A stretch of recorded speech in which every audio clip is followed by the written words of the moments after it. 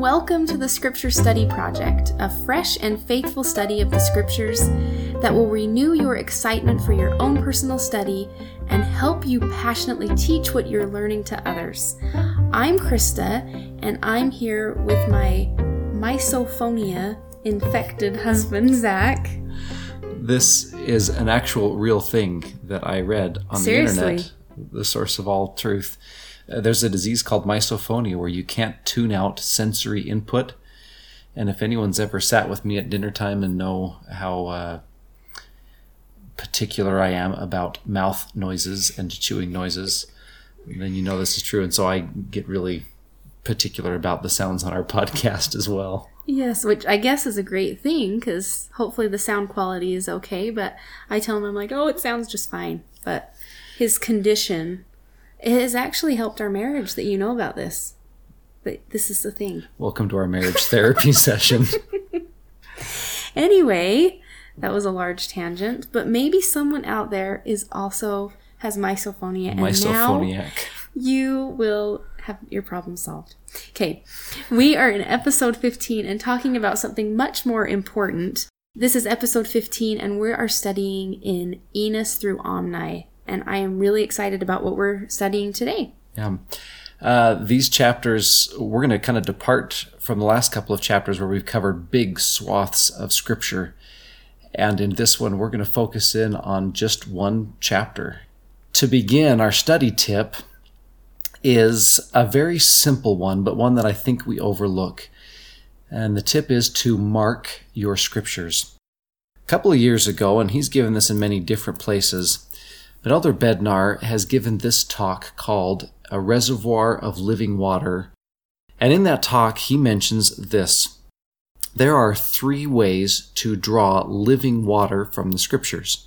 The first is by reading the Scriptures from beginning to end. The second is by studying the Scriptures by topic. The third is searching the Scriptures for connections, patterns, and themes. And a lot of times marking Scriptures fits in that third category as we're looking for connections, patterns, and themes. Whether it's using different colors, whether it's drawing lines between verses, or as you'll see in this episode here, highlighting patterns that you notice or commonalities in the text that help you see what the author is maybe intending you to see. There's been a few times that I have done these deliberate guided studies, I guess you could call them, and many of you have probably done this, where you have read through the Book of Mormon or other books of Scripture with a specific purpose. I know one time I highlighted all the way through the Book of Mormon with anything that was words of God or words of a prophet, or maybe you're highlighting reading through anything that's said about faith in certain colors. I just think there is so much beauty to be found when you're focusing in on certain things. And so there doesn't have to be any specific thing you're doing it for, but just to be deliberate in your study in some form, whether it's mentions of Jesus Christ or prayer or however you're doing it, but that deliberate study and showing God that you are that deliberate that you're going to go through and mark, I think can be really powerful. There's almost something divine about putting pen or pencil or highlighter to paper as if you're showing God that you're serious about this, that this study means something to you. And so we don't have a specific marking scheme that we advocate. We both use different things at different times, but we do advocate that you mark in your personal study. And then when you teach, that you invite others to mark their Scriptures as well. Now, this is a tricky balance because, of course, you can't mandate what they write because then you remove from them the wonderful wrestle of receiving revelation and drawing living water from the Scriptures. But it's also leaving a lot on the table to just assume that they're going to remember the things that they find in the Scriptures or that they'll mark it at some later point.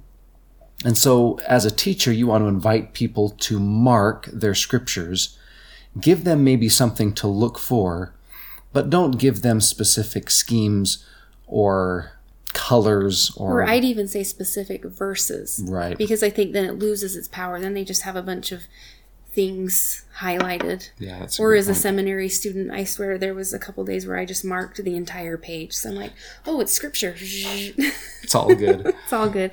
But with that, we also wanted to add in the beauty of digital markings. Don't forget to use those in your teaching and in your own study. There's so much you can do with it. And I know sometimes it gets bashed on in reading. Oh, reading from your phone isn't as good. You can't mark. But there are also a lot of connections, a lot of footnotes, a lot of things that you can connect to in your gospel study, in your library, that will be saved too. That's the other cool part about that. I have a very emerging testimony of this. This might sound heretical almost, but I've been a paper scripture guy for my entire life. And just within the last year have become a pretty strong convert to digital scriptures. Now I still have my paper scriptures that I love and I study, and that serves a purpose. But I love the idea that when I mark my digital scriptures, it's transferable or synced across all my devices. I like that I can alter those markings. I like a lot that I can tag my notes and put them in a notebook. I feel like I'm building this portfolio of scripture study, and there's a lot of value in that. I feel like I'm creating rather than just marking. Yeah, and that could be a great way. I'm thinking of, if you teach a youth Sunday school class, take 10 minutes or a little bit more and teach about that, or maybe have the students teach you about how to digitally mark your scriptures, because there is value in that as well. Okay, well, Enos is the son of Jacob, and he mentions that in the very first verse. He repeats, and I think we mentioned this in a previous episode, but Enos hearkens to the words of his father, just as Nephi mentions hearkening to the words of his father, and just as coming prophets will do the same thing. But the story is that we're familiar with. Enos goes into the wilderness to pray and to receive, as he hopes, forgiveness for his sins. We want to focus on that prayer and draw some principles from it, and maybe to frame our discussion. At the end of the chapter, this is what Enos says, and I believe these are the fruits of meaningful prayer. Verse 27, I soon go to the place of my rest, which is with my Redeemer, for I know that in him I shall rest. Now here's the part I like. And I rejoice in the day when my mortal shall put on immortality and shall stand before him. Then I shall see his face with pleasure. And he will say to me, Come unto me, ye blessed. There is a place prepared for you in the mansions of my Father. 3 outcomes that Enos mentions. The first is rest. The second, rejoicing. And the third, pleasure. And I think maybe a way to frame the study is prayer is meant to bring those 3 things: rest, rejoicing, and pleasure. And if you're not getting rest and rejoicing and pleasure from your scripture study, if I may be so bold, I think you're doing it wrong. Well, and I like this too, because it's almost like through this, Enos talks about prayer through this whole chapter and what he experienced. And then here he is kind of saying these 3 words. It's almost like he's felt these in little bits through prayer and through his connection to God, that here he is so excited because of those things, that here he is looking toward the end for those things. I really like that. President Hinckley has once said, the trouble with most of our prayers is that we give them as if we were picking up the telephone and ordering groceries. We place our order and hang up. And you think of your most recent prayer, does it fit that category? Was it of the variety of, Dear Heavenly Father, thank you for this day. Thank you for my many blessings. Thank you for everything you've given me. Ask for this, ask for this, ask for this. In the name of Jesus Christ, amen. Not that that's bad. I am not one to diminish anyone's efforts to talk to God. But I think there's a lot more power that can be had. And so our study today in Enos is, how does Enos pray? What is it about his prayer that enables him at the end of the chapter to say he felt rest, he felt joy, and he felt pleasure? So I think we have to start off first in verse 3 and talk about what Enos is doing. It says in verse 3, Behold, I went to hunt beasts in the forests, and the words which I had often heard my father speak concerning eternal life, there he is mentioning what we talked about, what his father taught him, and the joy of the saints sunk deep into my heart, and my soul hungered, and I kneeled down before my Maker, and I cried unto him in mighty prayer and supplication. So what was he doing? He hadn't gone out for a specific purpose to find prayer and to do this, but it was a normal day. He was ready to go get food for himself and his family. He's going to work. Yeah, right. He's at work. I taught a couple of years ago with someone I consider to be a really good friend and an incredible mentor, Matt Rasmussen, who now teaches Institute at Southern Virginia University. Just yesterday, I found a devotional given by him where he pointed this detail out about Joseph Smith's first vision. There are multiple accounts of Joseph Smith's first vision, which you would expect from any story. He quotes them to different people, and in each recitation or in each recording of it, there are some details that emerge that aren't in the other recordings.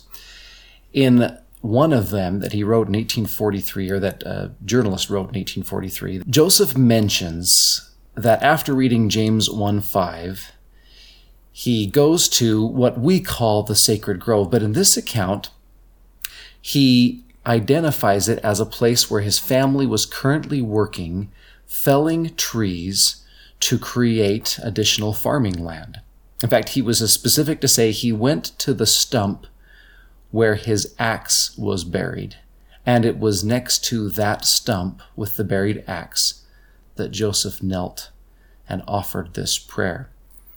This grove that we call sacred wasn't sacred yet.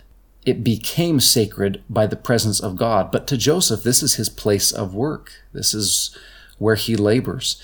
He didn't seek out the mountaintop, or he didn't seek out the quiet place necessarily. He sought the place where he was working. And I think there's a lot of power in saying that, of course, there are prayers to be had in temples and in church buildings and on our own private moments, and they're wonderful and beautiful. But there are also prayers to be had in the middle of everything, in the middle of the workday, on our way to, on our way from, or buried under, as it were, the day that we're going through. Yeah, and I want to just, I feel like this is one of those really important points that we need to talk about. I love that, thinking of that, of on your way to work, in your duties, and thinking about that God really cares about whatever stage we are in. If you are feeling bogged down because you're in the throes of motherhood, of not sleeping well because you have young kids, or you're not sleeping well because you have college papers to write and you're studying nonstop all night, and maybe you're feeling burdened down by those things and you think, I don't have time to connect to God right now. I don't have time to pray. But I think the message here is so powerful. God works through us while we are doing work, and his work. I think of motherhood especially. What a great, what greater teacher can we have when we're feeling burdened and when we're feeling tired than God saying, no, I'm going to give you power because you prayed to me, and you are doing my work because you are raising kids, or you are doing my work because you are getting an education that is going to further your entire life and bless other people. He cares about what we're doing. And I just love this because I think sometimes we miss this point, and I've been taught it just recently. That's maybe why I'm feeling maybe over passionate about it. But I think that's so important to remember, that he is with us no matter what we're doing. And if we are calling on him during our work, that our work becomes his work because he wants to be there to help us. Don't pull your axe out of the stump because you want to have a spiritual experience. Leave it there and kneel down next to it and pray in the midst of it all. Yes. Preceding verse 3, Enos uses a couple of interesting verbs to describe prayer. Now, he does say prayer in there, but he uses these words, and I like them, and you've maybe marked these in your scriptures as well. But in verse 2, I will tell you the wrestle I had before God before I received a remission of my sins. In verse 10, I was thus struggling in the Spirit. Verse 12, it came to pass that after I had prayed and labored with all diligence.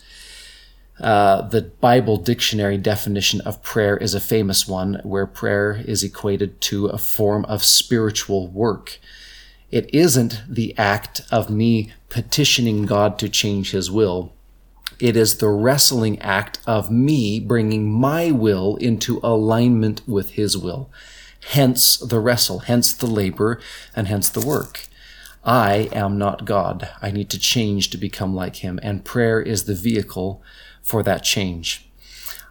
Enos illustrates this wrestle in his recounting of the prayer. I love perhaps this record of prayer more than just about any others in the scriptures. A, because it comes from a humble man who's out hunting beasts, and B, because of what he illustrates about prayer. So this is where the scripture study tip of marking comes in. And maybe this isn't the best, because I did actually, when I did this originally, I did mark the whole verse.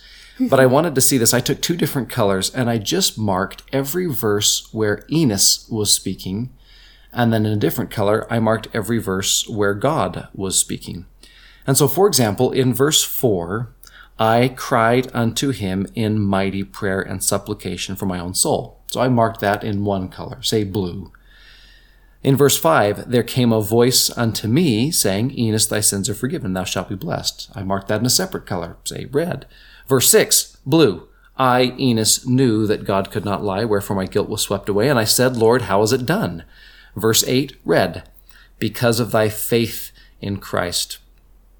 Verse 9, I began to feel a desire for the welfare of my brethren, wherefore I did pour out my soul unto God for them. Verse 10, red. While I was struggling, the voice of the Lord came into my mind again, saying, I will visit thy brethren according to thy diligence. Do you notice the pattern? Enos starts, God answers. Enos prays again, God answers. Enos questions, God answers. God instructs, Enos responds. This prayer between Enos and God was communication at its finest. And to apply that in our lives, it's a principle of interpersonal relationships. You've heard your father say this, right? You have 2 ears and 1 mouth for a reason. You want to make a good relationship with someone, you listen to them more than you talk to them. Stands to reason then that if we want to build a strong relationship with God, we should listen more than we talk.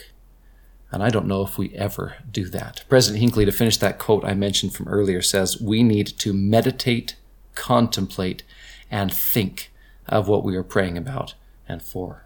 And I don't think we can leave some of those points without talking about the wrestle. I know that's kind of the famous or the most quoted part of this, but I couldn't help but think about Sherry Dew's talk in her book about wrestling with hard questions.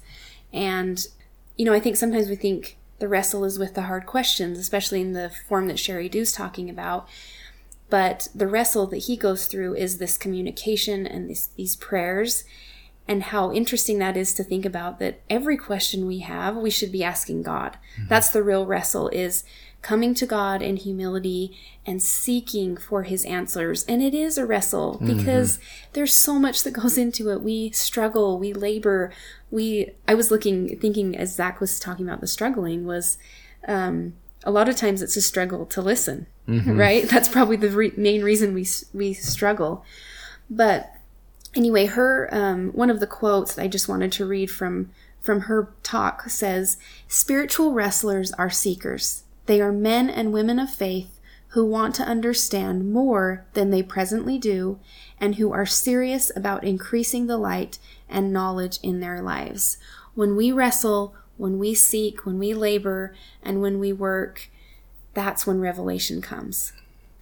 Which brings us to our next point about that revelation and finding out how to receive revelation. We talk about that a lot, but it can be another struggle. How do we really understand if God is talking to me and how he talks to me? And Enos says this a few times. He says, and there came a voice unto me. He talks again about the voice a few times. The voice of the Lord came into my mind. And in one of those footnotes, it actually corresponds directly to and says revelation. And I couldn't help but think that we are seeking for God's voice when we pray. We want to hear him and we want to listen to him and we want to know what he's telling us. But how do we do that? And I think that's an individual quest for all of us, is how does God speak to me? And I love these. I've always loved these when thinking about the Spirit and how the Spirit reveals revelation to us. And this is in Helaman chapter 5 that I just had to briefly read from. And it came to pass when they heard this voice, and beheld that it was not a voice of thunder, neither was it a voice of great tumultuous noise, but behold, it was a still voice of perfect mildness, as if it had been a whisper, and it did pierce even to the very soul. And then on further down in verse 33, it says, the voice came and did speak unto them marvelous words, which cannot be uttered by man. And the walls did tremble. I love this because it explains the Spirit in such a good way. And I know that those of you who are seeking for this and have felt these moments of God speaking to your heart, that you know that you have felt him, but you really can't really explain it. Or like he says here, they can't be uttered by man, because there's no way to explain that real connection that you can feel with God. And I know that you can feel it because I felt it. And I think that's why those verses just really speak to me. And I think they can speak to all of us, that we can hear his voice. And it's going to feel a little different for everyone. And we're going to have to seek and wrestle to figure out how he's speaking to us. But that as we do, that revelation will come to us. And I like that there are common denominators, even though the Spirit speaks differently to each of us and in different ways. A voice of perfect mildness seems to be a common denominator. We have this discussion quite often of, is this fear or this doubt that I'm feeling, does that come from God or not? How do I know if it comes from God? And one thing I've always clung to in my life is that God does not motivate by fear or doubt. He motivates by peace or by prompting. And there is a very different thing in feeling a fear of something or feeling a prompting to do something different. The peace and the prompting are those voices of perfect mildness, whereas fear and doubt cause tumult and cause stress and anxiety and spiritual fractures. And maybe if you're looking for more study on that, I don't think it's any coincidence that we need the guidance. I think there were 3 general conferences, at least 2 of the brethren spoke about the Holy Ghost in last general conference. So read those and feel that perfect mildness. The last point we want to bring up, and this is one that I've just discovered recently. Verse 12, you know the threefold mission of Enos' prayer. He first prays for his own sins. God forgives them. He then prays that God will bless his brethren, the Nephites, and God responds to that as well. Then he prays for this in verse 12. It came to pass that after I had prayed and labored with all diligence, the Lord said unto me, I will grant unto thee according to thy desires because of thy faith. And now behold, this was the desire which I had desired of him, that it should be so, that if it should be that my people the Nephites should fall into transgression by any means destroyed, that the Lamanites should not be destroyed, and that the Lord God would preserve a record of my people, and eventually bring the Lamanites to the gospel. God promises him that will happen. And so it's no surprise then that Enos, being the person he does, starting in verse 20, he and others go out and they start to proselyte the Lamanites. They start to preach to them. However, it doesn't work. The Words of Mormon mentions something similar, that there are multiple missions to the Lamanites, and they don't work. In fact, the mission to the Lamanites that works won't happen until the sons of Mosiah and their mission, which happens 90 to 77 years before, about 77 years before the coming of Christ, almost 350 years after Enos prays this prayer. Our country isn't even 350 years old yet. And here Enos is asking for something. God says, I will give it to you, but somewhat parenthetically saying, it's not going to happen for 350 years. And as I thought that, I realized one of those wrestles that prayer takes is patience. And if you're listening to this, you are most likely well acquainted with the patience that prayer takes. While God always listens, and while he always answers, a lot of times if the answer isn't yes, and if it's not no, many times the answer is not yet, and maybe not for a while. And another principle that goes right along with that is that what we talk about a lot, that piece by piece, that line upon line, that sometimes God has to teach us in small ways before we can learn the big things. And when we were talking about 350 years, this kind of sounds not as cool. But I was just thinking of an experience that I had about 3 or 4 years ago. I felt like I had a big question. I had a big answer that I wanted to get, and I didn't know I didn't really have any specific thing in mind how I would get this answer. But now as I look back on that question that I had, I realized that God has very slowly given me answers. It didn't, and I'm still getting them.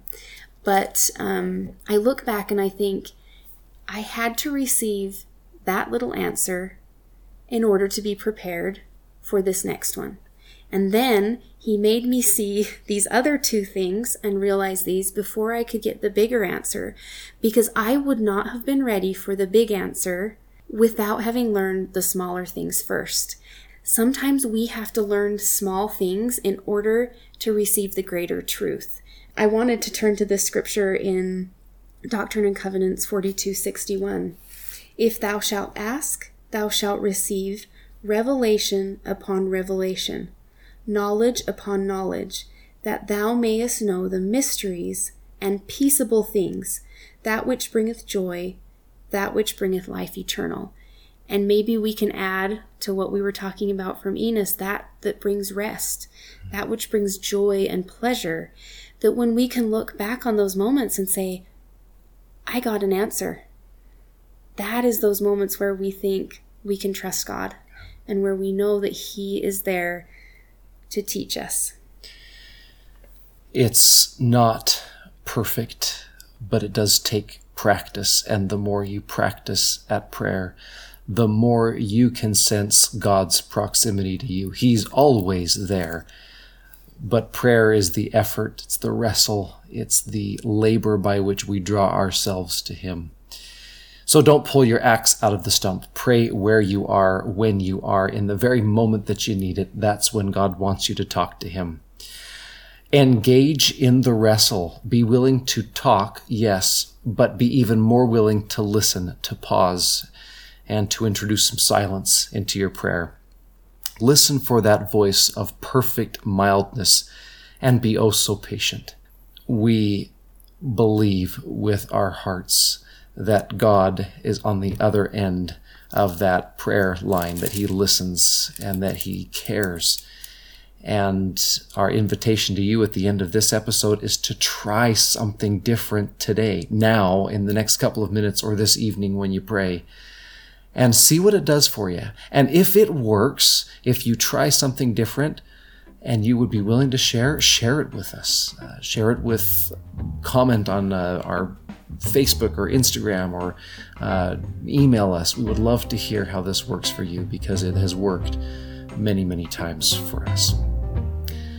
Thank you so much for being with us. Thanks for tuning in this episode. It's been a great study, and we hope it has been for you, and we will see you next episode.